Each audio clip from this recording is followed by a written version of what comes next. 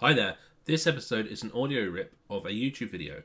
If there are any references to the screen or to the video itself, then be sure to go over to YouTube and actually check out the video, which will be the same title as this podcast. Thanks.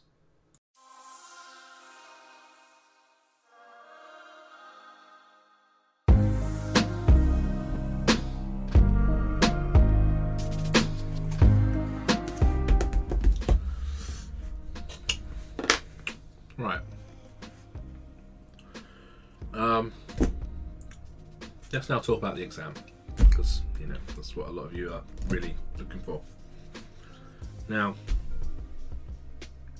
if you've followed through the videos and stuff, you'll notice that I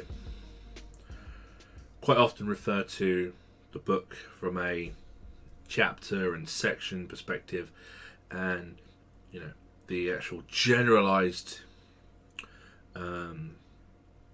layout of the book. And you'll realise through this video why I've been doing that.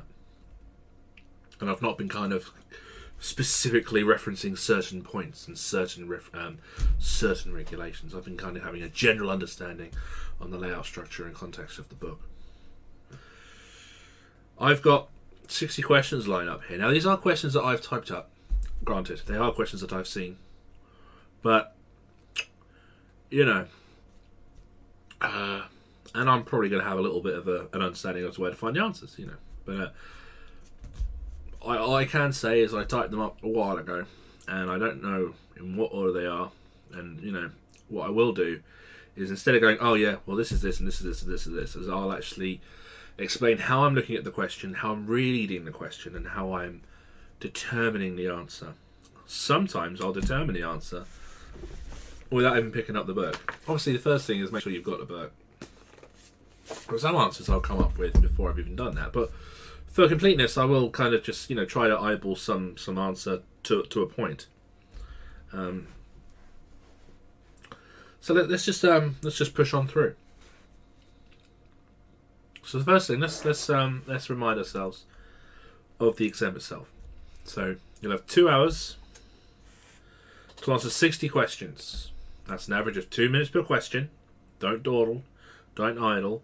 If you have this religious thing where you just have to see the answer in the book, you'll find yourself struggling when you get to the back end, because you'll just realise that you've run out of time. You spent too much time looking for that answer that you knew, that instinct that you knew was correct, but you've been confirming it for yourself, and you've run out of time. Often people run out of time.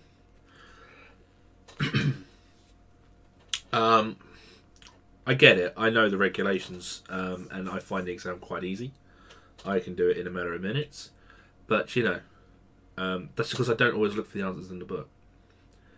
There's a flagging system that you'll see on the exam software. I can't show you the software. Sitting Guilds don't like that. But you can always, the instructor will pass you through an opportunity to do a tutorial. But there is a flagging system. So my advice is, if you see a question, you go, oh, well, that's that, and oh, there's the answer, that matches that, yeah, that's that. Answer it and flag it. And then that way, when you come to the end of the exam, and you go, okay, well, I've done. You then can see some ones that you flagged that you didn't eyeball, or maybe you just went with your gut instinct. And you now have that little bit of time left to go back, and then, if you want, confirm by finding the answer in the book. Same with questions that you weren't too sure about. But do remember, and I see quite a few people, even though I advise them, they still ignore it. If you leave a question unanswered and you carry on, it will stay marked unanswered. And if you finish the exam with unanswered questions, an unanswered question is a wrong answer. So go with something. Go with something, even if it's one of the two that you think it could be. Go with one of them. If it's something you're completely oblivious to, put something down and it's flagged. Come back to it. Alright, but don't leave questions unanswered. Okay, right, so I'm going to need a clock, 2 hours. Let's put a clock on this. There we go. We'll keep him up there, and let's get him ticking. I probably won't get anywhere near 2 hours anyway. Let's get that ticking. How do I make this tick? There we go. Alright, that's countdown. That's my 2 hours now. I doubt this video will be 2 hours long. We'll see. But I will go through them as I go. Now, what I will say is I've started my time and I'm not even starting yet. The questions I'm going to go through are questions that I wrote down on a question paper, Sparky Ninja 2382 paper 1. In the paper, they were written in a random order. The reason they were written in a random order is when I did my exam, on like the second or third day that they were out, they were random. And a few people have said, yeah, they're random. They're not in order anymore. It appears from the past 3 courses I've delivered, having invigilated the exam since, they are now in order. So I will go through the questions from that paper, but I've restructured the order. So if you go, that question's not question number 1, I know. Alright, but the question is on that paper. You just need to find it. So if you want to confirm with that paper, otherwise, we'll see them here. But here, obviously, this is from the City and Guild handbook. This shows you the quantity of questions. I really should have started that clock a little bit later. Anyway, quantity of questions from each part. Part 1, Part 2, Part 3, Part 4, Part 5, Part 6, Part 7, and appendices. Numbers of questions. You can see the quantity of questions come from parts 4 and 5. Nearly half. That makes sense. They were big sections. They were big parts. Okay, so let's start. Question 1. From part 1. What is a fundamental principle when considering the cross-sectional area of conductors? You can see I took these up in a hurry. Cross-sectional area of a conductor. Now, why do I think this is a part 1 question? Because it's all about sizing of cables. The clue here is fundamental principles. Scope, object, and fundamental principles. The fundamental principles being scope, object, and fundamental principles. Fundamental principles is the 3rd. So that's likely to be in the 3rd chapter of the first part. It's not chapter 3 though, it's probably chapter 13. So if I then open the regs book up and I think, okay, it's a fundamental principle. Straight away on page 3, contents, I can see chapter 13, fundamental principles. This is a good starting point. Let's go there then. So I'm going to go to chapter 13, fundamental principles. Now this says the fundamental principle when considering the cross-sectional area of a conductor. Okay. Well, the cross-sectional area of a conductor was not with regards to protection for safety. So let's turn the page. Basic protection, fault protection. No, those are protective measures. That was all back in part 40, chapter 41. That's not that. Thermal effects is chapter 42. Overcurrent, chapter 43. Fault current. And voltage disturbances, chapter 44. It's none of this. Is it to do with the design then?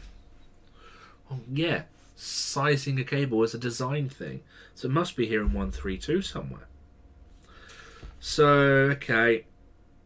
AC, DC, voltage values. Let's go further. Oh, there we go. 132.6. Cross-sectional area of conductors. What is a fundamental principle when considering the cross-sectional area of conductors? I'm here in the fundamental principles section, chapter 13, or fundamental principles chapter, and there's a section there, 132, on cross-sectional area of conductors, 132.6. So what's here? We've got nature of the location, electromagnetic interference, and admissible voltage drop in frequency. Well, if I look at that, I go through that list, I can see that I have admissible voltage drop. So I'm going to go with C. Now, to be honest, when you looked at the question and you thought about sizing of conductors, how much we covered it in the chapter 52, you probably would have gone with C anyway. But there it is. Alright, it's there. So it's going to be C. And that's 132.6. And it's 2 in the list of 132.6. So question 1 is C. Okay, I'll move on. Question 2. Which part of BS 7671 relates to the technical requirements for inspection and testing? I mean, I don't need to look. It's part 6. I know that. You should know that. If I want to see it, I can go to the contents. It's there. part 6 on page 3. But why is this here? Why is this question here in part 1? Maybe it's mentioned somewhere else. Well, it is. It's mentioned back on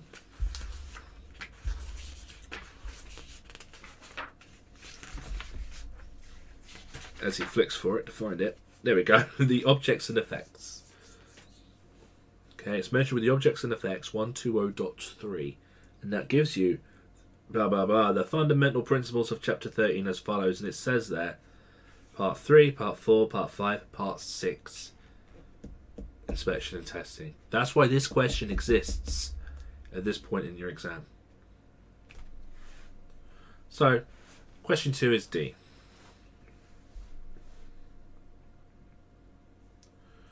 Question 3. BS 7671 relates to electrical installations in. Okay, let's remember part 1, scope, object and fundamental principles. This question is scope related. So I'm going to go back to chapter 11. Now, it relates to electrical installations in. So it's not saying it does not include installations in. It says it relates to installations in. So this is an inclusive of scope question, not an exclusive of scope. So I'm going to stay in 110.1, general. Which of those is listed in 110 general? Horticultural premises. Now again, I've looked for it, I found it, it's 110.1.1, and in the list, it's 12 in the list there.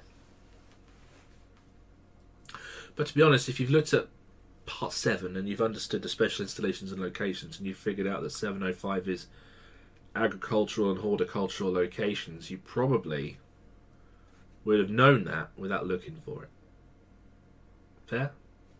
I thought so. But yeah, so 3 is A. Horticultural premises. You'll notice these other 3 answers, you'll see them listed in the exclusive of scope section 110.2. And while we're at 110.2, which is exclusive of scope, here's a question. Question 4. Which installation is excluded from BS 7671? So it depends on how you read the question. I mean, it's saying which is excluded. So 3 of these should be included. And if we think about what we've done in BS 7671 with part 7, etc., we know mobile or transportable units is in part 7. We've just verified agricultural horticultural premises is in part 7. And we know highway power supplies and street furniture is highlighted in the scope of lighting, but it's also mentioned in the inclusive of scope. Offshore installations, though, mobile and fixed offshore installations, 110.2, and in the list, it's 5. Simple exclusive of scope question. Inclusive, exclusive. You can see we haven't gone into a lot of detail there, we've just understood the part 1 area. We're now going to move from part 1 to part 2. So question 5 is from the definition section. What is defined as the interface between the fixed installation and the heating unit?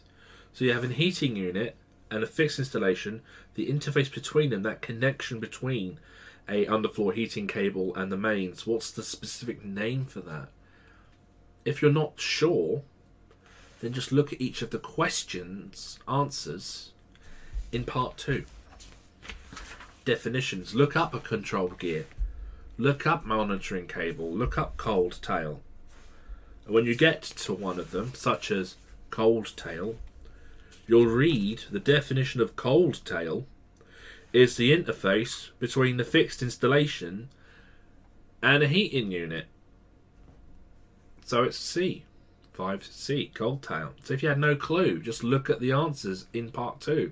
Find the question. Simple. Next question from part 2. What is defined as a floating deck structure which is designed or adapted for use as a place of permanent residence? Same thing. Look at the answers till you find the question. So let's look up jetty.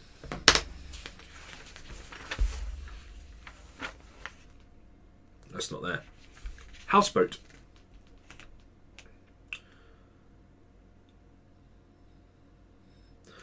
Houseboat.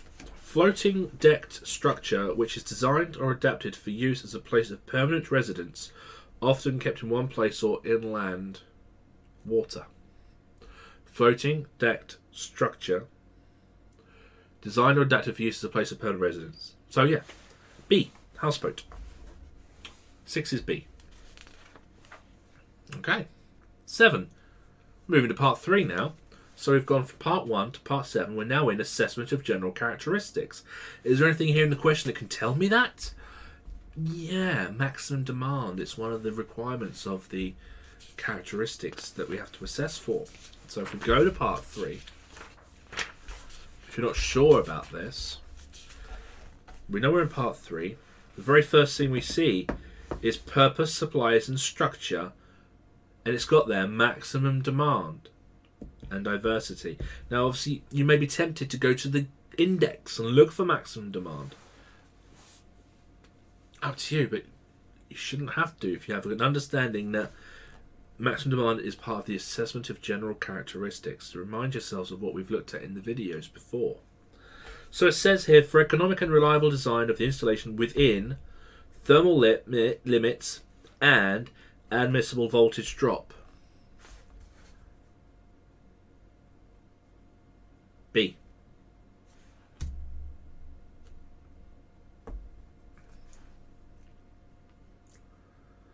Okay, so B.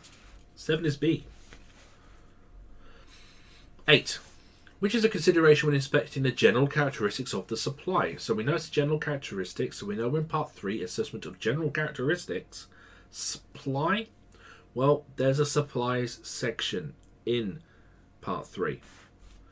Yeah, chapter 31, purpose, supplies and structure. So in chapter 31 I'll find 313, supplies. Notice, right, you can't really see my book, but I'm staying open from one question and I'm like turning the page 1 or 2 to the next one. In your exam, don't shut your book. Leave your book open and the next question may just be 2 or 3 pages backwards or forwards.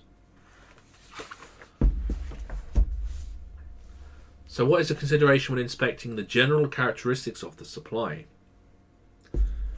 We have the nominal voltage. We have the nature of the current and frequency. That's there. We have the respective short circuit currents at the origin.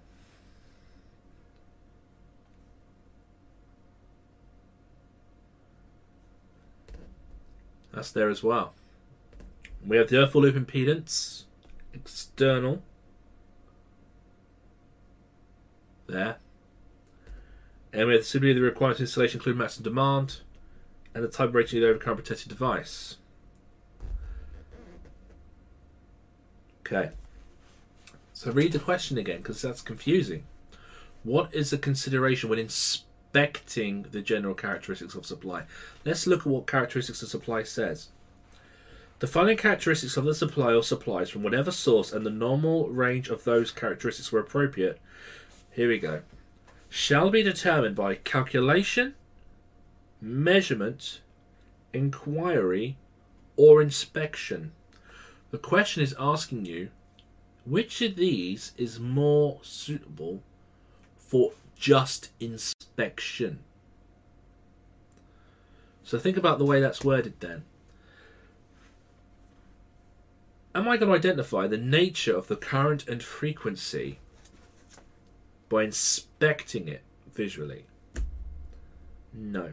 That's probably going to be an inquiry. Am I going to identify the external earth full loop impedance, ZE, by inspecting it? And I'll be honest, technically you could, because if you knew the earthing arrangement, you could verify the maximum. But no, in this case they're saying no, because that would be a calculated or measured value. Same with the PCC at the origin. The type of earthing arrangement, however, we don't inquire for, we don't calculate, and we don't measure it. We identify it with inspection.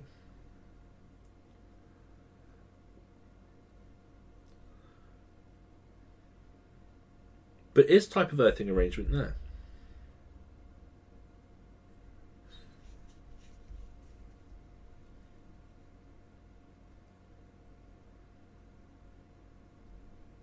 I'm covering this in a lot of detail because this is actually a very common scenario. You have a question and it'll be written in this way, and the answer is type of earthing arrangement, even though it's not worded in the book as a supply characteristic. I know this because I have seen someone answer this and get it wrong. So type of earthing arrangement is an inspection only thing. So 8 is A. 9. It is recommended that a 2-story dwelling should have a minimum of 2 lighting circuits in order to... Still part 3. 2-story dwellings. This tells me that I'm thinking of division of installation. And that's 314. Next page. So 314. It is recommended a 2-story dwelling should have a minimum of 2 lighting circuits in order to avoid danger, minimizing inconvenience in the event of a fault. Avoid danger in the event of a fault. Facilitate safe inspection, testing and maintenance. No. Take account hazards that may arise from the failure of a single circuit. No. Reduce the possibility of unwanted tripping. No. Mitigate the effects of electromagnetic disturbance. No. And prevent indirect energizing of a circuit. No. So it's going to be avoid danger in the event of a fault. Question 9 is C, and that's from 314.1, and it's 1 in the list. Still in part 3 with question 10. What characteristic of equipment would need to be assessed for compatibility? Characteristic is the clue in the question because it's a general characteristic, and the place to go in characteristics is compatibility. Look at the next page, chapter 33. Compatibility. Transient overvoltages. No. Undervoltage. No. Unbalanced loads. Rapidly fluctuating loads. Starting currents. Harmonic currents. Earth leakage current. Come on, where are you? Excessive protective. No. No. High frequency. No. Oh, it's right at the bottom. Power factor. C. Question 10 is C. 331.1. 12 in the list.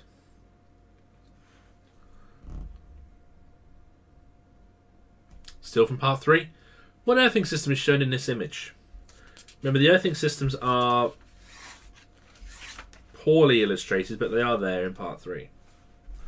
So in this illustration, we're going to identify the intake position of the supply and the consumer. Consumer, intake, and this is the part we're looking at here. This arrangement. So this is Terra, neutral, T, N, and then here you'll see it's run separately. So it's T, N, S. If it was TNCS, it would be TNC with a pen conductor, neutral and earth. Then in here, it would separate to earth for TNCS. This doesn't. This is just TNS. If it was a TT, there'd be an electrode over here. So your understanding of earthing systems is important with the regulations exam. So it's B. A is B. Sorry, A. Question 11 is B. Question 12. Still part 3. What is required to prevent the indirect energizing of a circuit intended to be isolated? That sounds familiar. We just discussed that one in 314. Division of installation. I'm sure we did.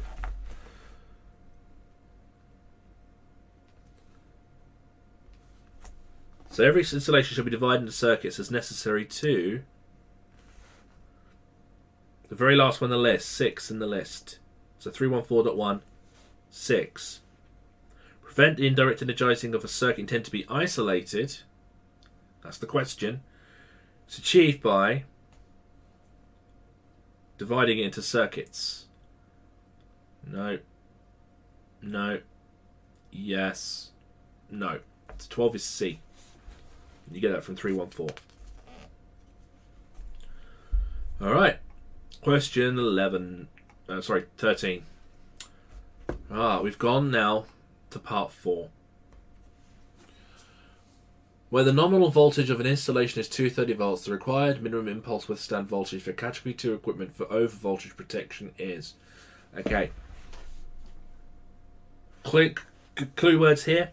Protection. That tells us it's part 4. Protection for safety. Now is it chapter 41? Protection against electric shock. Chapter 42. Protection against thermal effects. Chapter 43. Protection against overcurrents. Or chapter 44, protection against a voltage disturbance. An over voltage is a voltage disturbance. So we're going to be looking here at chapter 44.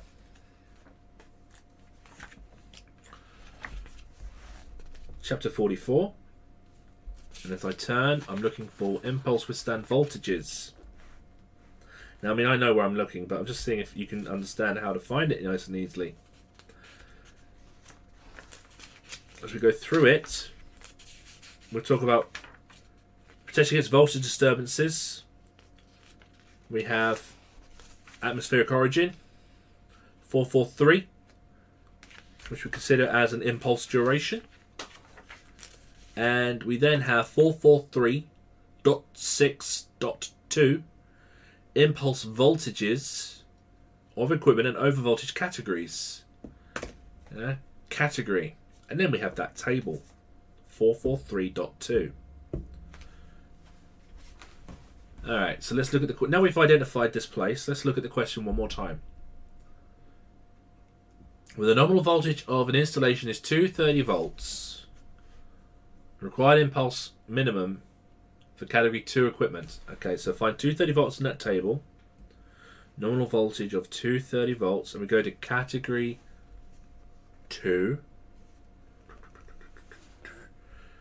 Over voltage category 2 equipment with normal rated impulse voltage is 2.5. So it's B.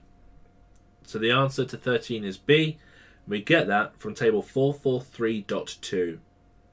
Finding the 230 volts in the left column, which is /400, and going all the way along to the category 2 column, sorry, the 230 volt row, go all the way to the category 2 column, and it's 2.5. So 2.5 kilovolts. Permissible withstand voltage. Now I said earlier on I don't close the book. I'm still not going to close the book, but I do need to remember that part 4 is quite large, and the next question may take me elsewhere within part 4. Okay? In the parts they can go backwards and forwards. The question 13 is B. Okay. 14. What parameter is identified by the symbol IB?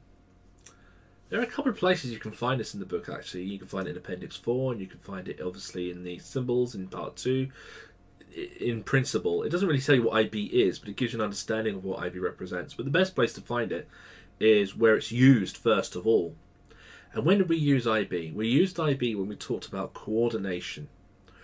When we talked about the need to understand that the protected device must be greater than the design current, which is IB, and the protected device was IN, and the cable was IZ, IB, IN, IZ. We had that little bit of coordination. We introduced that when we talked about protection against overcurrent, and that protection against overcurrent is chapter 43. So if I go back to chapter 43,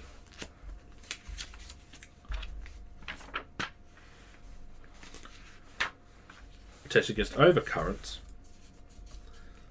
I can then go through that.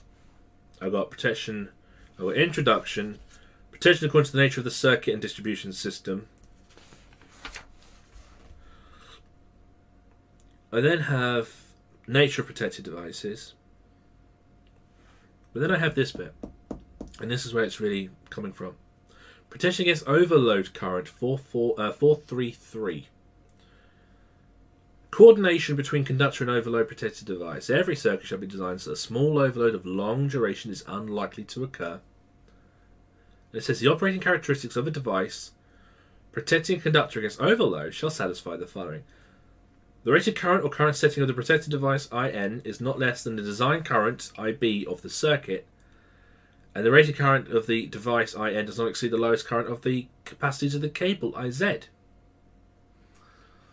So IB is a design current, and the way that we're thinking here, the way that we're using it is to understand that IB is the current used in normal service. I've dropped my pen. Okay, because that's how it's used here. It's not the current rating of a protected device, that's IN. It's not the tabulated current from the method connected, that's IT. It's not the cable, that's IZ. It's the cable. It's the normal service use. It's the natural power demand. So IB is A. So 14 is A. Question 15. The requirements for protection against shock are satisfied if... Now this isn't written down in this way in the regulations. Obviously, understanding of the regulations is, results in this knowledge. There's some formula back in Appendix 4, which kind of gives you a little bit of ZS equals U over IF, which is just how to calculate it. It doesn't tell you this. If you actually translate, though, the content of Chapter 41, this is what it tells you. So the ZS actual must be less than or equal to the ZS maximum tabulated, or the ZS actual must be greater than the maximum tabulated, or it must be less than R1, R2, or ZE is 0.8 times ZS. So the reason I know it's in Chapter 41 is because the question says protection against shock. That's Chapter 41, protection against electric shock. So if I think about Chapter 41 and I look at the way it uses protection against electric shock, which was the first protective measure, 411, it gives me formula, ZS must be less than or equal to U times C min over 2. It doesn't tell me that formula at all in here. Doesn't show it drawn, doesn't show it written. It's all about understanding, when you read Chapter 41, how it's using it. So if you actually go through it and you look at, let's see if we can find it exactly.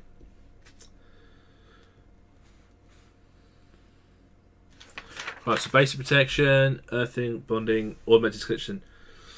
So, except as provided by 4.1.3.2.5. So I'm reading this from 4.1.3.2. A protected device will automatically interrupt if the supply to the line, conductor, and circuit or equipment in the event of a fault in the applicable impedance between the line and conductor and exposed conductor with the protected conductor and the circuit or equipment within the disconnection time required.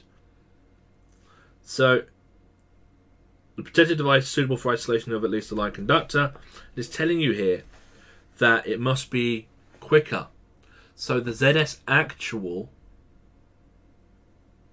to be quicker, must be less than the maximum value that we can tabulate. But bear in mind, if you just look at the information given in file 411, and maybe even the title of table 412 will be enough to tell you the maximum earth fault loop impedance, the maximum tabulated, and our actual must be less than that. So it's B. So it's all about, this kind of question is all about understanding it and seeing it written differently. All right. I know some people will scour through the regulations looking for this. This kind of wording. It's just not there. It's about your understanding of the chapter itself, and that the clue that gets you there is there. Protection against shock. All right, that's what gets you the answer. So 15 is B. 16. A final circuit has a measured R1 plus R2 of 0.71 ohms, a measured ZE of 0.08. The calculated value of the ZS for the circuit is, again, this is similar understanding of Chapter 41. So we need to understand the overall value of earth fault loop impedance, ZS, is equal to the external value of earth fault loop, ZE, plus the internal line and protective conductor resistance, known as R1 and R2. So we add R1 and R2 to ZE, which gives us a ZS. So this is going to be 0.71 plus 0.08, which is 0.79. Answer is C. ZS is going to be 0.79. 17. Which section of the ESQCR prohibits the use of a PEN conductor within the consumer's installations form part of a TN system where fault protection is provided by ADS? Now, I know people often would go to, Appendix 2 for this because it's got legislations in it. The clue here is, again, ADS, PEN conductor. So I'm still in Chapter 41.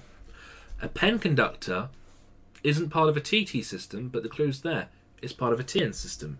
So if I go to 411 and I look for the TN section, so 411, protected measure, automatic selection of supply, and then go looking for the TN, 411.4, TN system. It then tells you about PEN and P conductors to earth, a neutral point. If I then turn the page, it then tells me 411.4.3. In a fixed installation, a single conductor may serve both the protective conductor and as a neutral conductor. Blah, blah, blah. It says in the note, Regulation 8.4 of the ESQCR prohibits the use of PEN conductors in consumer installations. So I found that not by looking for regulations scattered around or for ESQCR. I found that by understanding I was in the ADS section of protection with TN systems. So I was in Chapter 41, TN systems, PEN conductors, and it's just there. 18. Which is an example of a location where arc fault detection devices are recommended?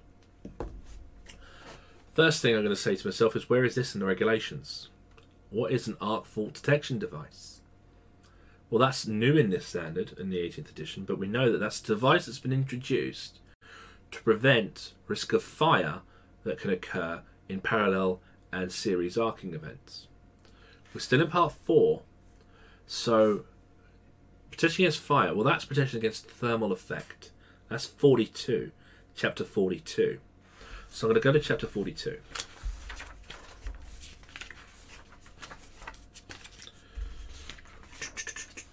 Okay. I have 421, protecting against fire caused by electrical equipment. And as I go through there, I notice 421.1.7, arc fault detection devices. It then has a note, examples where such devices can be used, and it's got there, premises with sleeping accommodation. That's it. So 18 is A. That's 421.1.7 in the note. 19. What circumstance would allow 13 amp socket outlets to have additional protection removed? Okay, before I actually jump in looking for it, additional protection was part of the protective measure automatic disconnection of supply. It was an additional measure. So I now want to go back to Chapter 41 to 411, and there's an additional protection section in there.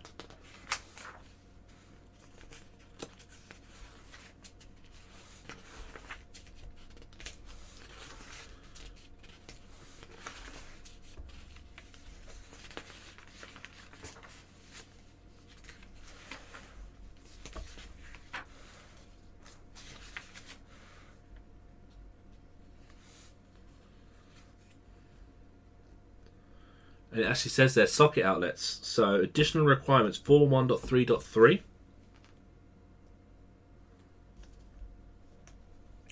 What circumstance would allow 13 amp socket outlets to have additional protection removed? It says there, in AC systems, additional protection will be needed for socket outlets not exceeding 32 amp and mobile equipment not exceeding 32 amp for use outdoors. An exception to one above is submitted for where, other than an installation in a dwelling, a documented risk assessment determines it not necessary. So when a location in a dwelling, no. When socket has a supply using surface mounted, no. When the socket outlets are labelled for a specific item, not anymore. When located in an office with a documented risk assessment. Okay, so this is a non-dwelling environment. So it's D. So question 19 is D, and I get that from 411.3.3, just after number 2 in the list. Number 20. What is the maximum permitted residual operating current for an RCD slated to protect a TT installation having an earth electric resistance of 100 ohms? TT systems. Well, I'm still in chapter 41. Does this relate to that? Yes, it's all about RCDs and protecting against electric shock. So I'll go to the TT section.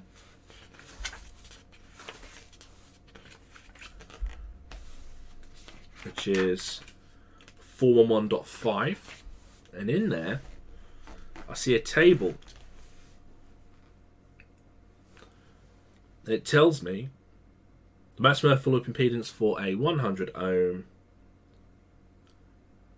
Well, it doesn't actually give me the ohms. It gives me the milliamps, and it gives me the earth loop impedance. So I could easily have said, oh, 100, there's 100, it's 500. And that tells me 500 milliamp. But that's not actually what it's telling me there. Yeah. But if I actually look at the column the other way around, it does tell me that. Rated residual operating current of 500 milliamp is for 100 ohms. So you go down the ZS column, that's the old resistance there. You go down the ZS column, 100 ohms, and it's 500 milliamp. I'll be honest though, me, I just use Ohm's law. I would have 50 over that. It's just, that's how that's worked out. So I'd have calculated it instead of looking for it. But yeah, you find that from table 41.5. Answer is C. Question 21.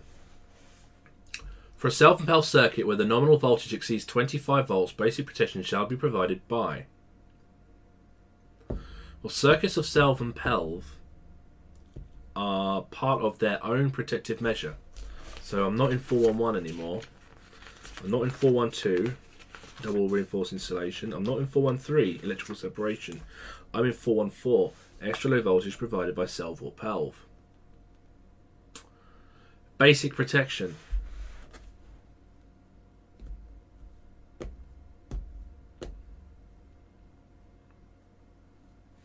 Well, it's got the requirements there to band 1, band 2. There's no mention of the voltage there though. If I scan through, I can see already 414.4.5 keeps mentioning this voltage. If the nominal voltage exceeds 25 volts, basic protection will be provided by insulation in accordance with 416.1 or barriers or enclosures in accordance with regulation 416.2. So the answer is B. Okay, sorry, my kids were awake and I've just lost a few minutes. So let's resume. Okay. We've done that one. Question 22. To meet the requirements for protection against fault current, all overcurrent protected devices without backup protection the supply side must be capable of. Okay, so protection against fault current is a protection against an overcurrent. An overcurrent is either an overload current or a fault current. So we're going to go to protection against overcurrent, which is chapter 43.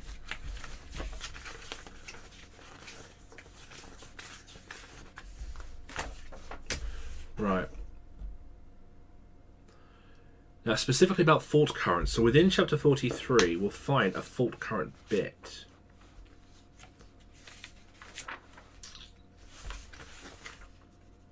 434. What does it say again? To meet the requirements of protection against fault current, all overcurrent protected devices without backup protection on the supply side. Okay. Positioning.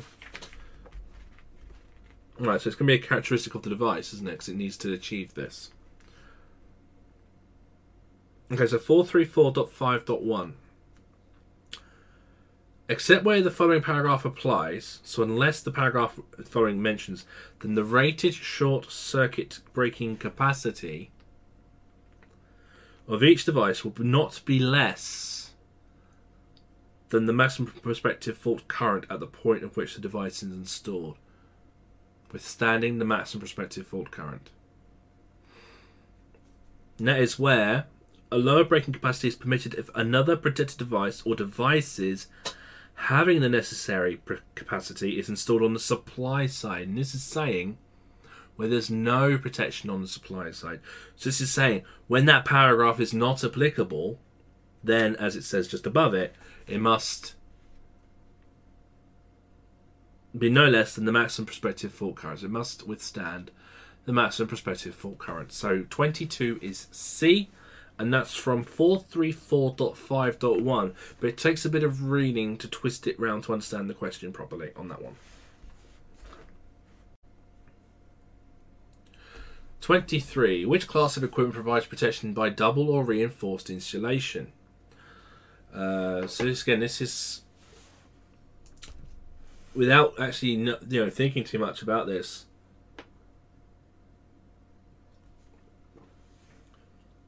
We've covered this a lot when we talk about protection against electric shock. We had 4 general protective measures. Protection against there was automatic disconnection of supply, double or reinforced insulation, there was electrical separation, and salve and pelve. In the double and reinforced insulation, 412,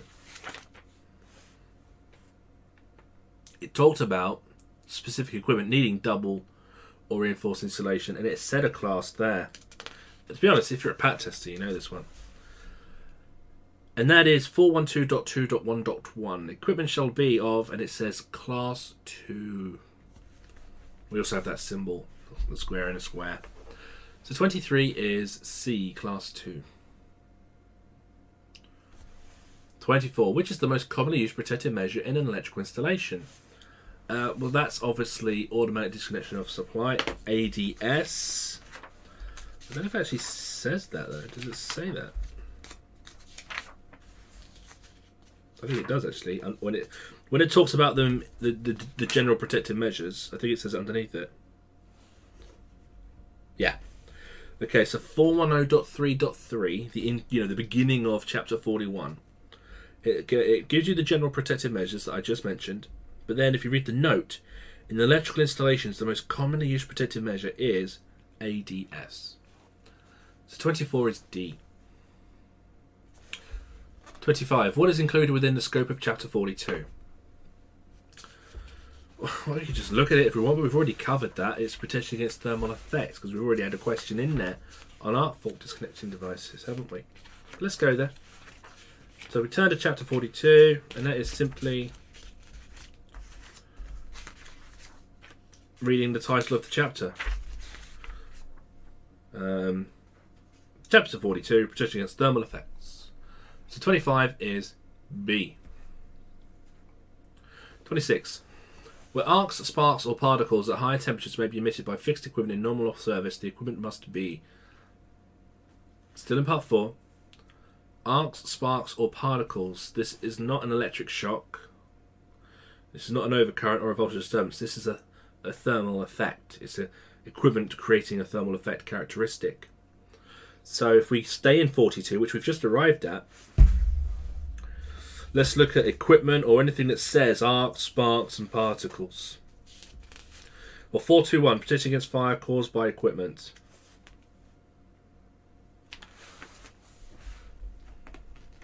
.1.3, where arcs, sparks, or particles at high temperature may be emitted by fixed equipment.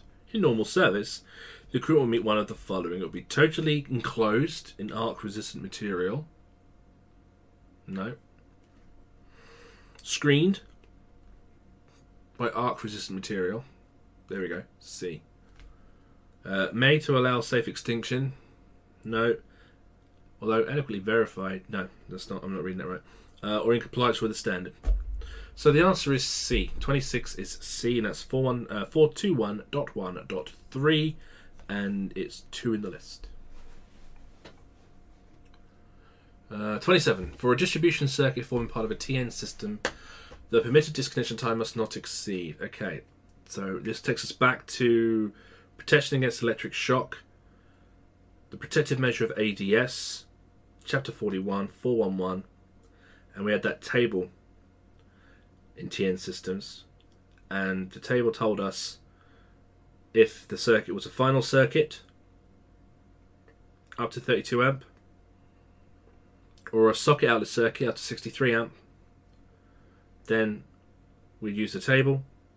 If it was a final circuit over those, or a distribution circuit of any type, we wouldn't use the table, we'd use the regulations below the table. So let's go there. Chapter 41.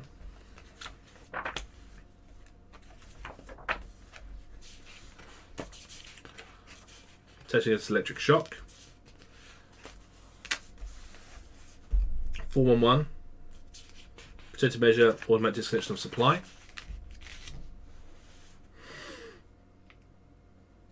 And then we have 411.3.2.2, which gives us the bit I just said. But then is for a distribution circuit, for a TN system, we know it's 411.3.2.3, because that's a TN system. And for a distribution circuit, it says 5 seconds. So 27 is D.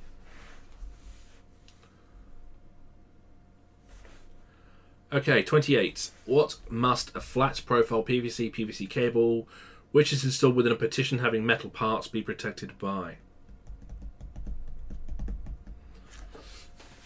Okay, you'll notice we've now moved to part 5. So I'm immediately thinking this is a selection, erection, a protection against impact thing. Because the metal parts rings true to an area about impact protection. So that's going to be in chapter 52. Let's have a look.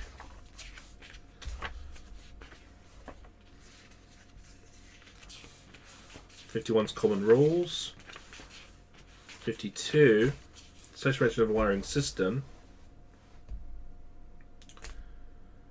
I can see on the first list there on chapter 52 that impact is 522.6. I want to go look at that.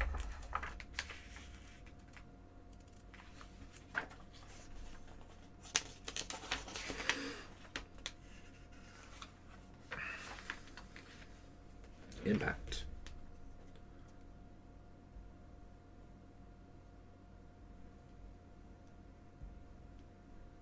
Cable installed under a floor above a ceiling. A cable installed in a wall. I think the next one. Yeah. Irrespective of its buried depth, a cable concealed in a wall or partition where the internal construction of which includes metallic parts other than metallic fixings, such as nails, screws, and the like, shall be provided with additional protection by means of an RCD having the characteristics of regulation 415.1.1, which is a 30 mA RCD, or comply with 522.6.204. And 522.6.204 tells me it's an earthed metallic covering, an earthed conduit, an earthed trunking, which is why it tells me in the question it's a twin and earth. It says it's a twin and earth to remind me, and this is the reason why I knew it was here, that this cable doesn't have an earthed or an armoured first layer, and if we were to penetrate it, then there'd be a risk. And then I saw the metal parts, I just knew that this is where this was. But yeah, it's 30 mA CD, that's 522.6.203. 29. A durable copy of a schedule relating to a distribution board must be. Okay, so this is like a notice, like a sign. So that's going to be in Common Rules, Chapter 51. And I think Section 514 was the identification and notices. Yeah, 514, identification and notices.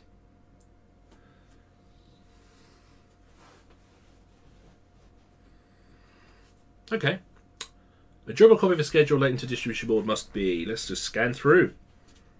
Protective conductor, pen conductor, other conductor, bare conductor, letters and numbering, alphanumeric, colour marking, diagrams and documentation.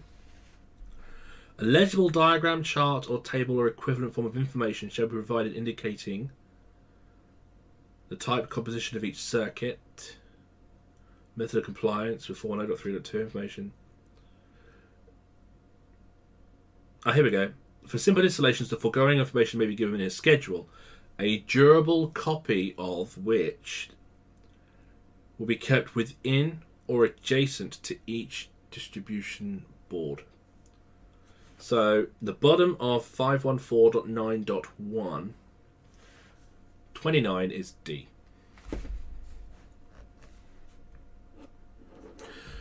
$30. What is the minimum CSA of a single core stranded copper for an auxiliary circuit? The clue here, auxiliary circuits. So we know that there's a section on auxiliary circuits. I believe that was in other.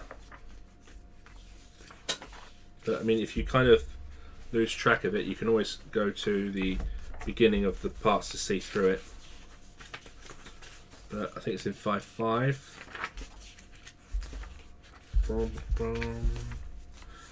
5.4. Let's go to chapter 55 and check. So other equipment, chapter 55, I can see 557 is auxiliary circuits. So I'm going to go through to 557. I'm probably going to be looking for a table with that, if I remember right.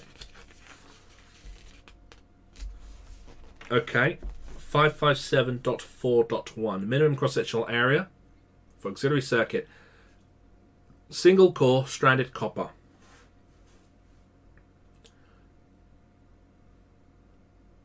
Single core stranded, 0.5. So 30 is 0.5. 30 is D, and that's from 557.4.1. And we are exactly around the hour mark, halfway mark, and we're exactly on question 30. So we're moving at a good pace. 31. Extraneous conductive parts are provided with protective equipotential bonding to ensure that the parts are completely isolated from Earth, danger potential differences are reduced, the water mains can be used as auxiliary earth electrode, or there is no connection with circuit protective conductors. Extraneous conductive parts are provided with protective equipotential bonding to ensure that. Now, that's going to be earthing and bonding, chapter 54.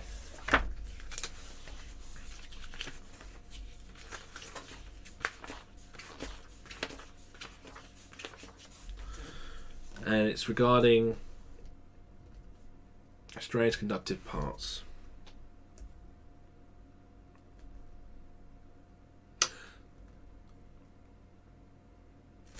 So, not an earthing requirement, it's not a protective conductor. It's going to be bonding, main protective bonding and supplementary bonding.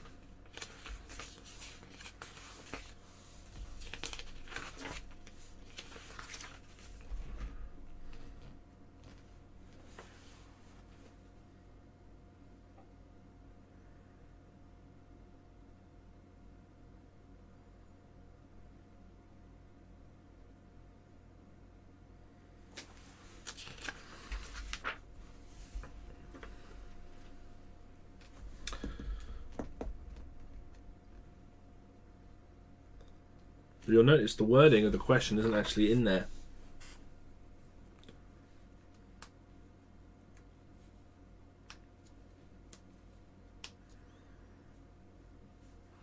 Because it says, strange conductive parts are provided with protective equipotential bonding to ensure that. And it doesn't really word it that way.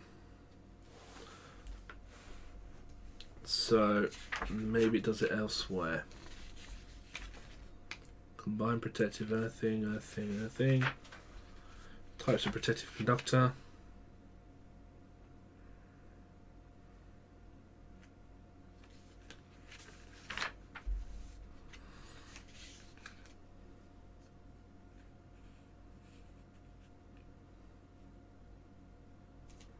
This is all earthing at the beginning of the section anyway.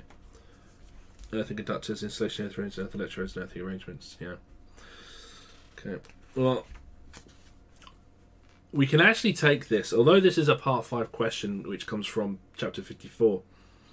We can actually get this from the supplementary bonding part, where we talk about this in protection for safety, and it will give us the Ohm's law 50 volts, which we can get from 415.2.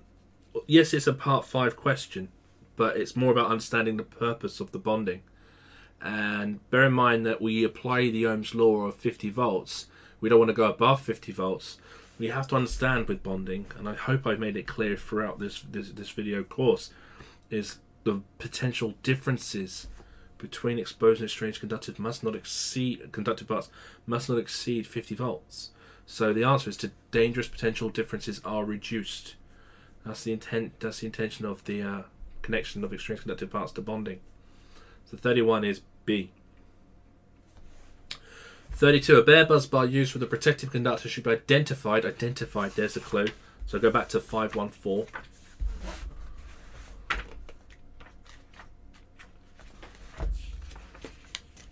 Identified when necessary by equal green and yellow stripes. The minimum width of each stripe is. Bare buzz bar. Oh, there you go. Protective conductor 514.4.2. A bare buzz bar used as a protective conductor should be identified when necessary by equal green and yellow, each not less than 15 mil and not more than 100. So C. 32 is C, and that's from 514.4.2.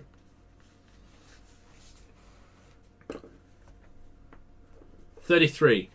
A supplementary bonding conductor is a conductor connecting the earth terminal to the earth electrode, the live conductor linking two or more circuits in an installation, the protective conductor linking exchanged and exposed conductive parts, or the protective conductor linked to the neutral of the supply. This kind of question is an awkward one because you won't see the wording here again in chapter 54, but that's why it's here, because we have part 5 in chapter 54. This question has been written this kind of way so it could be used in 2 places in the example. Once here in part 5, once in definitions with the pictures of the earthing and bonding arrangements. So it's deliberately worded so it can be used in 2 positions. If we were to think about the very back end of chapter 54, it does talk about supplementary bonding. It tells us, when we get there, crikey.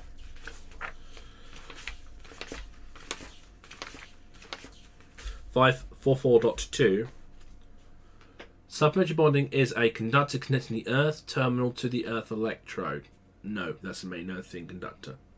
Live conductor linking 2 or more circuits in an installation. That's crap. Protective conductor linking extraneous and exposed conductive parts. And a protective conductor linked to the neutral, which is the pen link. No.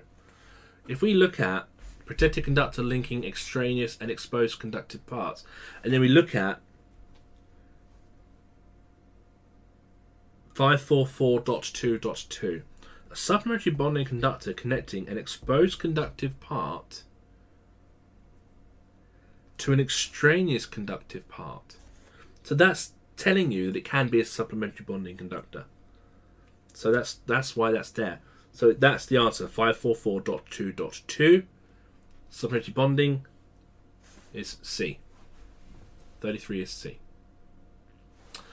34. The 230 volt single phase heating circuit has a design current of 19 amps. The length of the thermoplastic insulated cable is 25 meters and has a volt drop of 11 millivolts per amp per meter. The voltage drop under full load condition is. This is just understanding how to apply the volt drop formula. You don't need to look in the book because it's here. Millivolts per amp per meter, 11 per amp per meter, 11 times 19 times 25.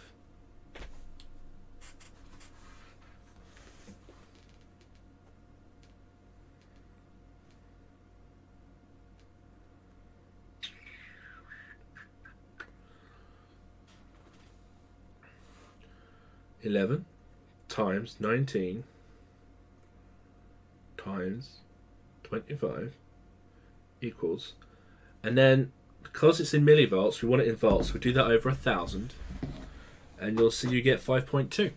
So 34 is A.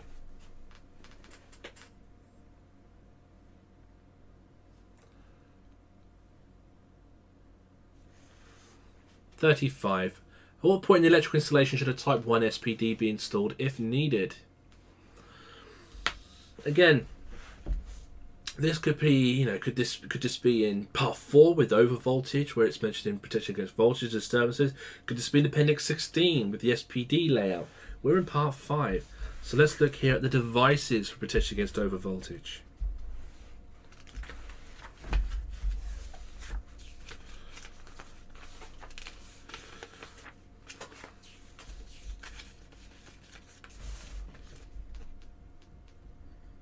So it's 534.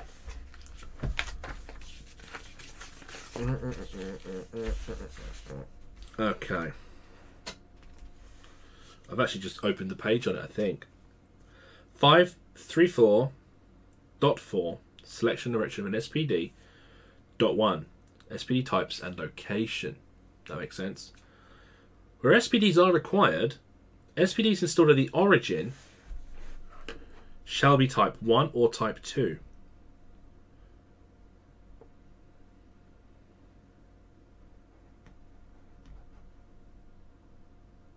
And it says in the note, type 1 SPDs are often referred to as equipotential bonding SPDs and are fitted at the origin. No, not the furthest point. Adjacent to the lighting protection system? No. At the origin? Yes. Before the distribution metering point? No. So C. 35 is C. 36. A source for safety services should be installed as safety services. 56. Chapter 56.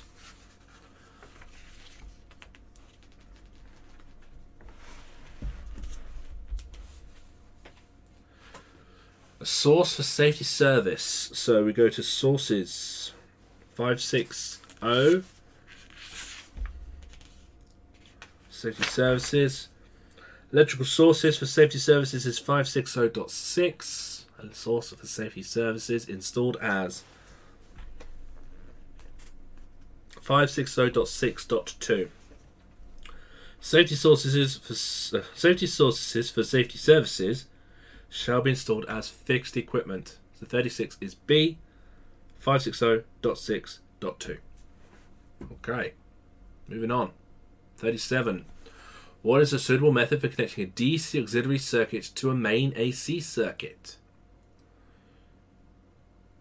Where have we seen connecting DC to AC? What's the key word here? Auxiliary. Let's go back to auxiliary circuits. They were in chapter 55. 557. We had in there a suitable method of connecting DC to AC. It did tell us 557.3.2 power supplies, and then it said in .1 via a rectifier. And if you look at the illustration of the rectifier, it's got an overload protective device or a fuse, then the rectifier to DC. So those three illustrations, one is fixed directly, One is for DC, and one is for a lowered voltage with the transformer. So we're looking at the DC one, figure 55.2, and it illustrates a rectifier and a fuse. Fuse and rectifier. D. 37 is D. Okay, next. 38. Where cables are placed directly in the ground, they should be buried at a depth. Okay, so burying a cable in the ground. This again makes me think about impact. Burying a cable. So, I'll go back then. Right, right, there it is. 522.8.10, which has been reworded. Except where installed in conduit or duct, which provides equivalent protection against mechanical damage, a cable buried in the ground shall incorporate an earthed armour or metal sheath, or both, suitable for use as a protective conductor. The location of buried cables should be marked by cable covers or suitable marker tape. Then it says, buried conduits and ducts shall be suitably identified, and then buried cables, conduits and ducts shall be at sufficient depth to avoid being damaged by any reasonably foreseeable disturbance of the ground. So sufficient to avoid damage. That's the answer, 522.8.10. Right. Oh, 39. A steel earthing conductor buried in soil is not protected against corrosion or mechanical damage. The minimum size of the earthing conductor is. So this is regarding sizing of a buried earthing conductor. Earthing conductor is in chapter 54.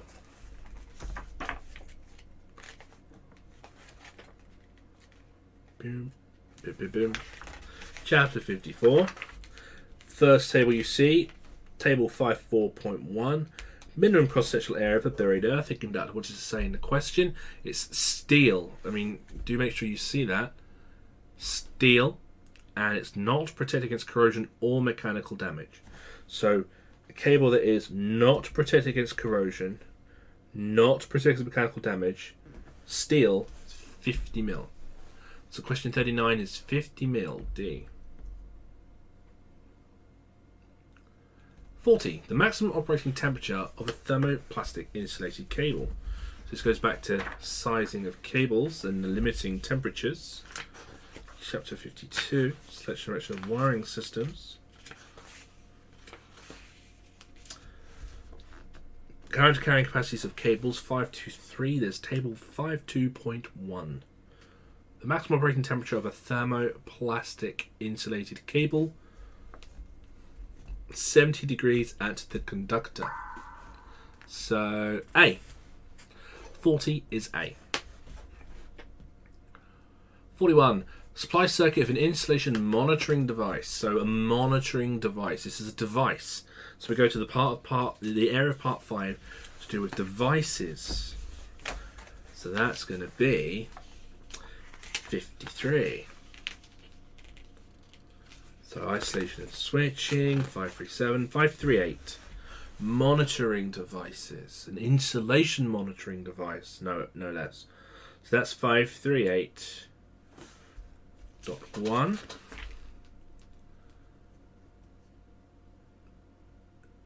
Installation of insulation monitoring devices, 538.1.2. And then the supply circuit. Okay, there's a sentence here. The supply circuit of an IMD shall be connected either to the installation on the same circuit with the connecting point of the line terminal and as close as possible to the origin of the system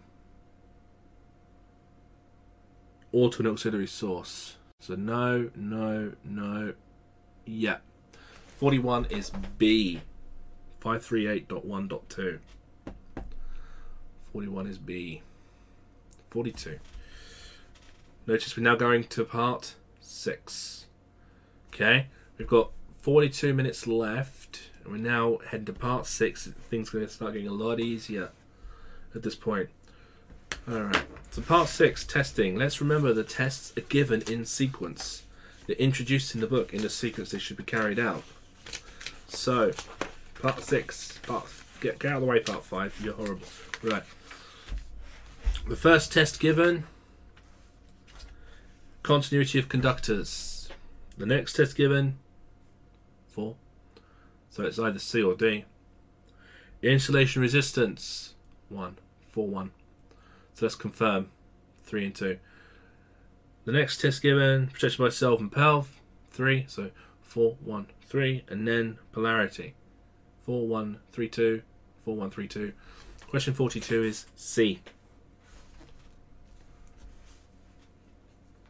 Which testing will be carried out with the supply energized during the initial verification? Well, we're in initial verification territory. We're in testing. Right.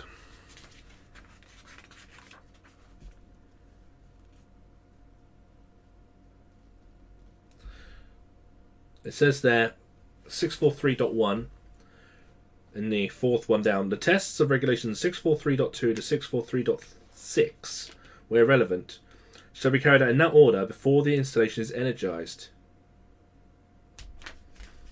So up to dot 6, polarity. So which testing will be carried out with supply energized during the initial verification? Anything that's after 643.6. So insulation is not there, is gone, continuity is gone, continuity is gone. So it's C, earth for loop impedance. Because that's 643.7.3. So yeah, it's an energized test. So 43 is C. 44. Who should the report be issued to following a periodic inspection? So we go to periodic inspection and testing. Chapter 65, who should the report be issued to following it? Reporting, 653. Upon completion, the testing and electrical installation report will be produced. It will include the following.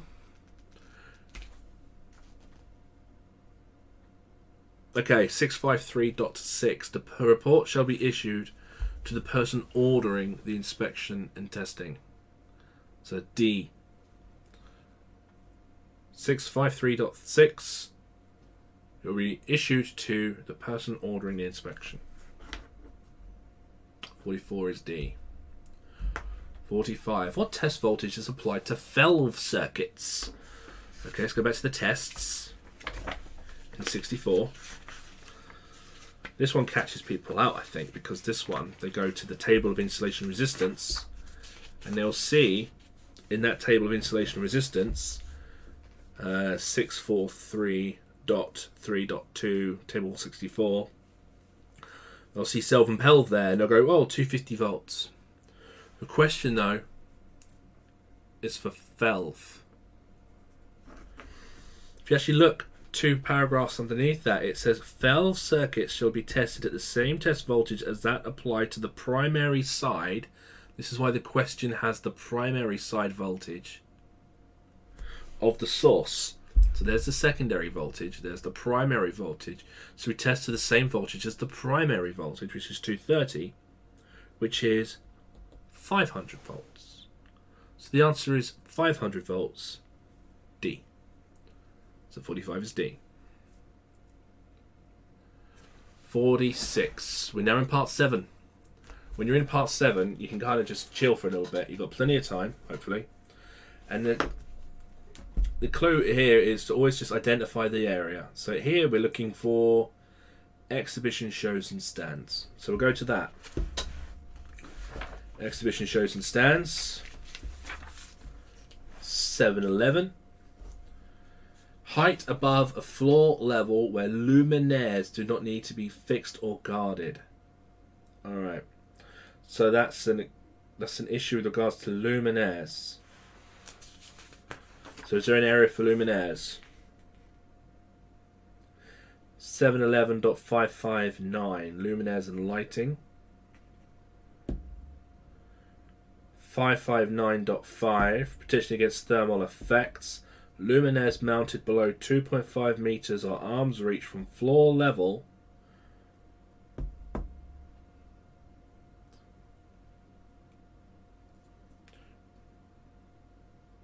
shall be fixed or guarded, etc. So, and this is saying they do not need to be fixed or guarded. So yeah, 2.5 meters, the maximum height above. So the answer is B. 46 is B, and that is from 711.559.5. Next question. Okay, bath or shower? 701.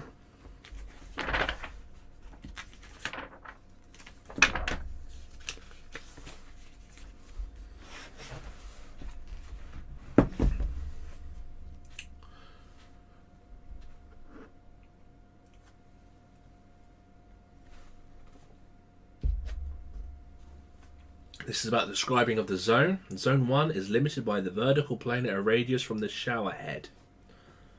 Describes of Zone 1.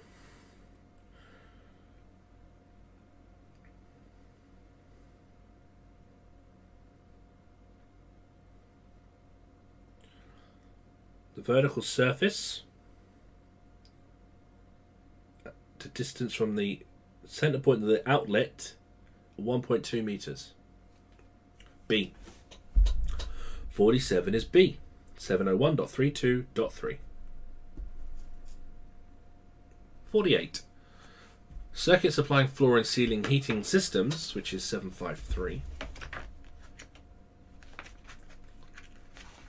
I'll just go to the section and I'll read the rest of the question.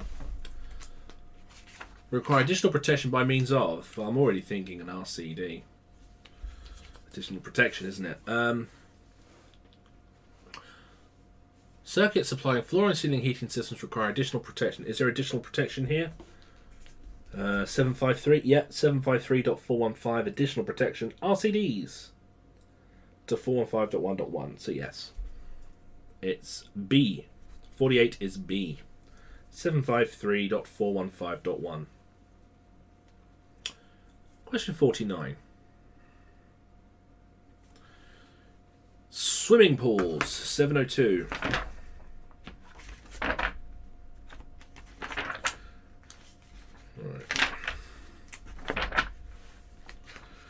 Equipment installed in Zone 0. So this isn't asking about the zonal pattern. This is asking about equipment in there. So equipment installed in Zone 0 must have a minimum degree of protection in accordance with. So it's the external influence of equipment installed. So let's find this.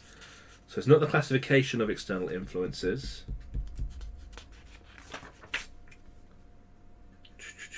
Zone 0, Zone 0.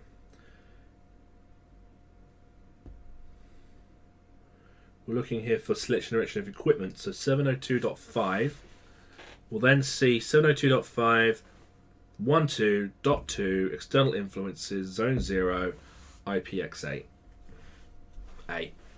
So 49 is A.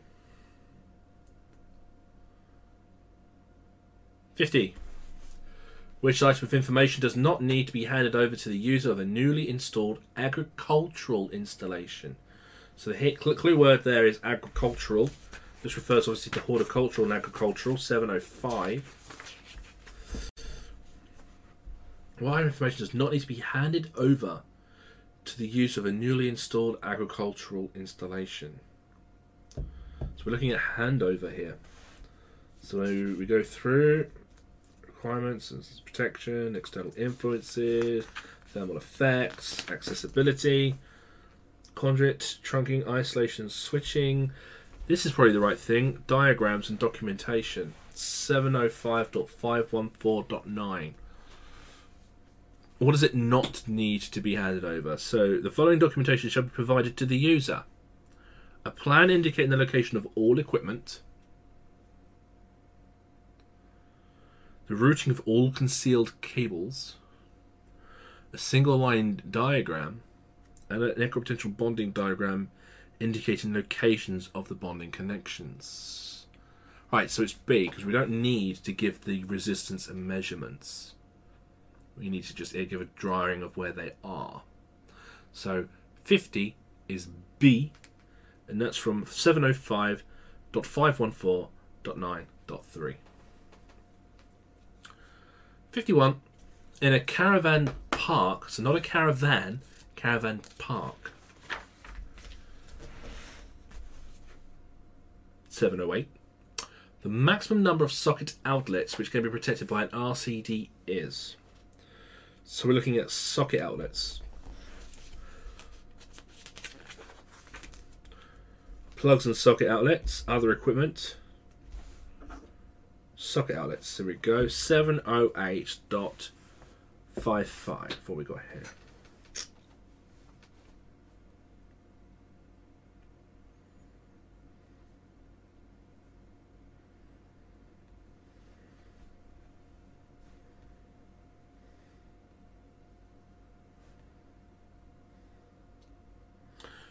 Mass number of sockets switched by an RCD.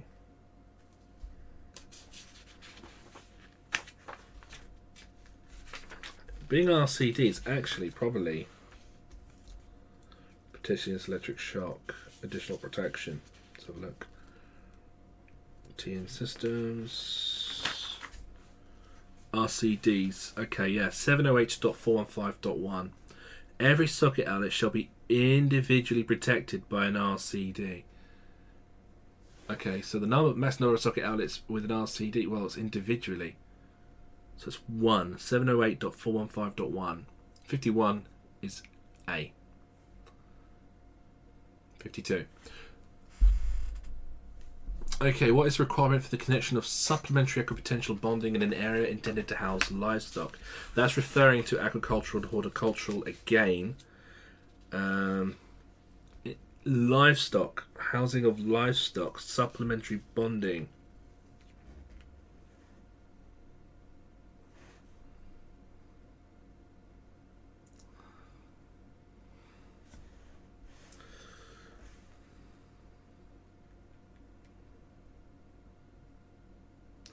Probably 415.2 in there. 705.415.2 maybe.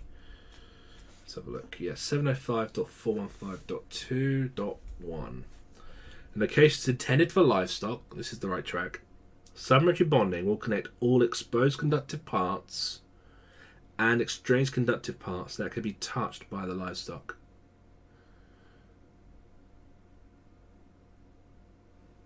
So B.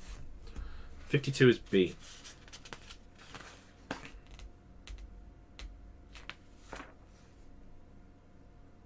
Yeah. 53.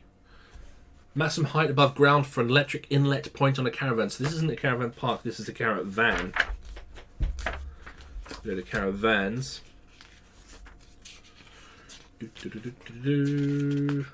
721. This is the position of the socket outlets, the inlets. So we'll go to the sockets.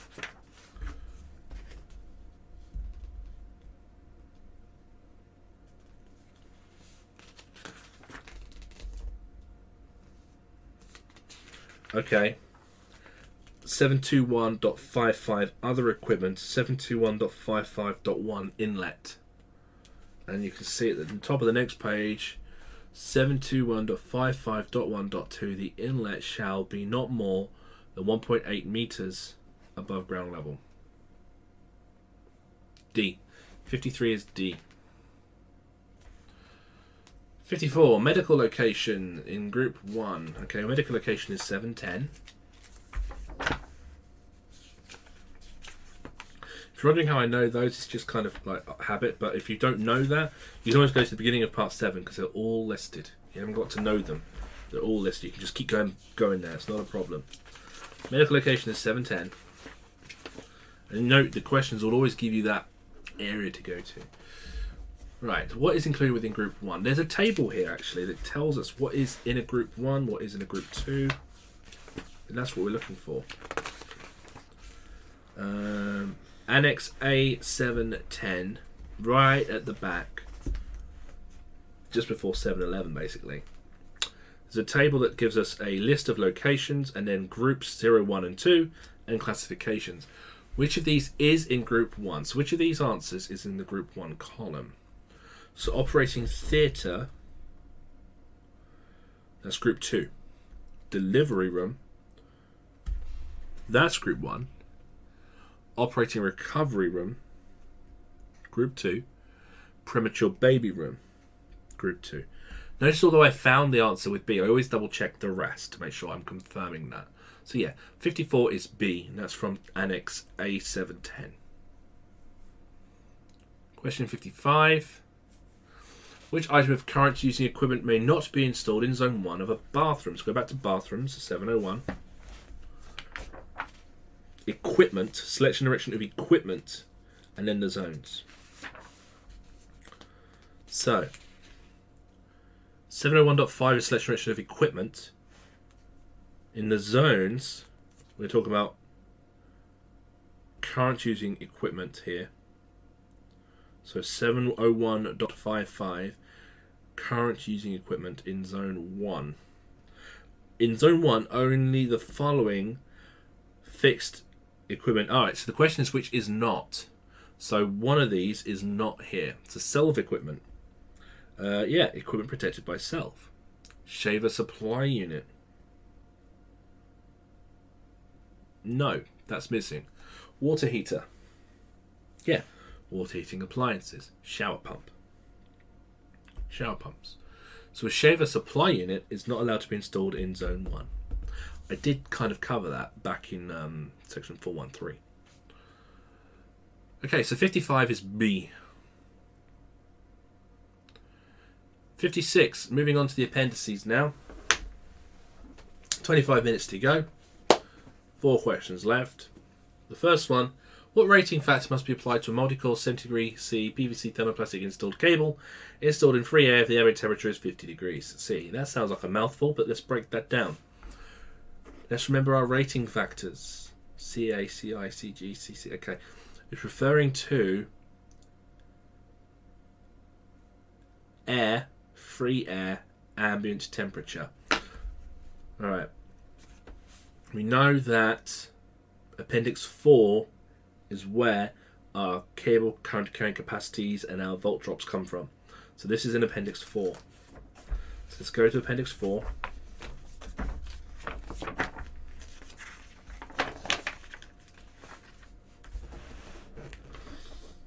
Okay. This is referring to an ambient temperature in free air. If you look at the beginning of Appendix 4, it gives you a list of tables, and there's rating factor CA for ambient air temperature other than 30 degree. Table 4B1. That's what we want. So let's go to table 4B1. Table 4B1. Rating factors CA for ambient air temperature, free air, ambient temperature. Okay, so what's the ambient temperature? Well, we're giving 50 degrees. Which column though? Well, it says here 70 degree PVC thermoplastic. So it's the second column across. So 70 degree thermoplastic, 50.71. A. 56 is A. 57. Where can details of ring and radial final circuit arrangements be found? Appendix 15. If you don't know, you can just flick through each one of them. Alternatively, you can go to the beginning of the appendices, where they are listed. At the beginning of the appendices on page 339. Ring and radial final circuit arrangements. So that should be a doddle. That's Appendix 15. Question 58. With regards to energy efficiency, okay, so that's the new appendix, Appendix 17. One thing the designer should not take into account without losing quality of service and the performance of the installation is... Okay, so let's get there. Let's get to Appendix 17.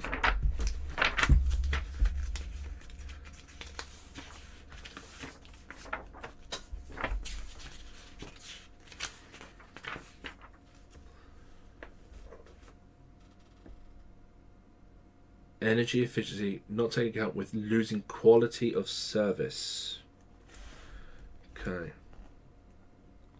17.3. The designer should take into account the following without losing the quality of service. What should not be taken into account without losing the quality? So in other words, what's missing from this list? So the load energy profile, that's there.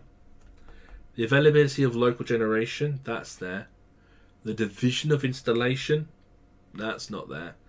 And the tariff structure is there. So the answer is C. We don't need to take the division of installation into account with regards to losing the quality of service. So it's C. 58 is C. Question 59. Type D circuit breakers to BSEN 60898 should be installed to protect circuits subjected to. Okay, you won't see the wording of this. This is more about an understanding on the protected device characteristics, but the place to identify this is the time curve characteristic for type D circuit breakers and comparing it to C's and B's.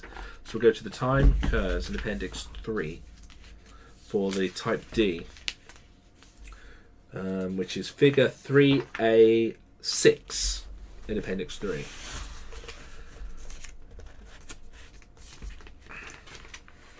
What we need to kind of do is just study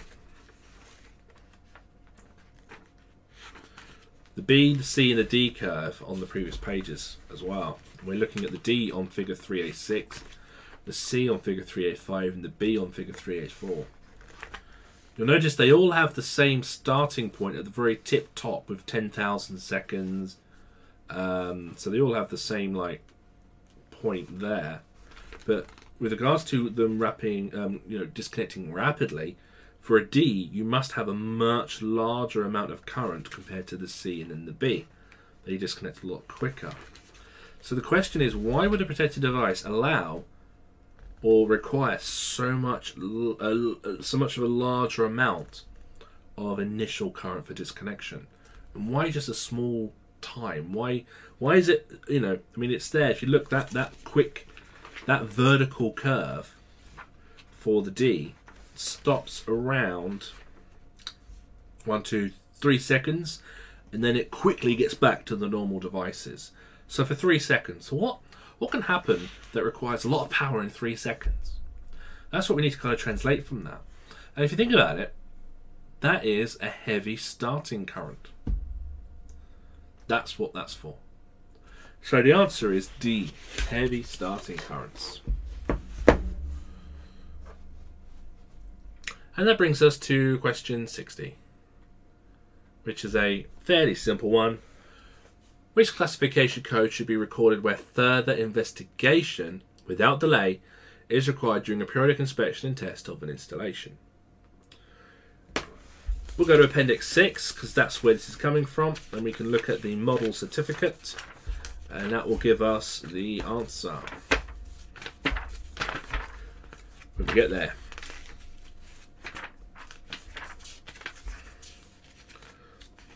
So I'm in Appendix 6. I'm going through to the model sample of the electrical installation condition report. And I'm going to go to the part with the codes on it. So it's the page of the condition report with the codes. We're basically looking here at pages 474, 475, which gives us all this. And it tells us either at the bottom of page 474 on the model, it says FI, further investigation required without delay, or it tells us this in the text on the right. But the answer is D. Okay, so bear in mind that I've known answers, but I've looked for them. And I've obviously kind of talked to you guys. You can see that we've got ample amount of time left, really, to kind of go back to anything that we want to double check. But you can easily, if you waste time and dawdle in the middle, you can always chew away at that time. You can always chew away at it, and you don't want to do that. So when you come to your exam and you get to this point, you should have a box here that will say progress. That must say 100%. If that doesn't say 100%, if it says 96% or 94%, it means one of your questions has been left unanswered. What you need to do is look at the left of the screen where you'll see all these little boxes that mark off as you answer them. One of them will still be a lighter grey, suggesting you've not answered that question yet. So before you finish the exam at the end, do make sure that you've verified you've done 100% progress. And just make sure you're happy with how you've done. Alright. Not once have we actually had to look in the index at all. I've not looked in the index once since I got this book, to be honest. I don't even know if there is an index in it. The only real questions that kind of stumped us wasn't so much knowing the answer, it was more finding the wording of the answer in the book. 'Cause the thing is, you know the regulations, but sometimes finding the exact wording to verify it can take time or can be a challenge because they reword things. Do try in your exam to not be insistent on finding the answers like we've just done. Go with your gut. Yeah. Remember, every time I approached a question, I said, first of all, is this protection against thermal effects, protection against electric shock, protection against overcurrent? Is it selection of protected devices, selection of wiring systems, earthing and bonding? I went to the chapters and then the sections, and then I found the answers. I just went that way. Yeah, if you do that, it's a piece of cake. All right, guys. I'm going to develop some more material, papers and things if you want. I can do more of this if you want, but I tend not to get you to practice exams again and again and again because it's more important to practice your knowledge. If anything, what I'd like you to try and have a do, and I'll do some papers, is to have a go with using the regs book as little as possible. Go with your knowledge, not so much the regs. Yeah, because some of it is obvious stuff. Your understanding of the regulations should be fairly strong at this point. Alright. Okay, I'll end this video now because we are nearly at 2 hours. Yeah, we're nearly at the exact, exam time. And I appreciate that, we're just dragging this on now. Yeah, we'll leave it. Alright, if you want me to do something similar to this, I'll do this again, or do a live version where you can ask me questions and I can look for them, or whatever. Let me know. We can sort something out. Alright, but this is just here as a resource for you. Alright, good luck. Bye.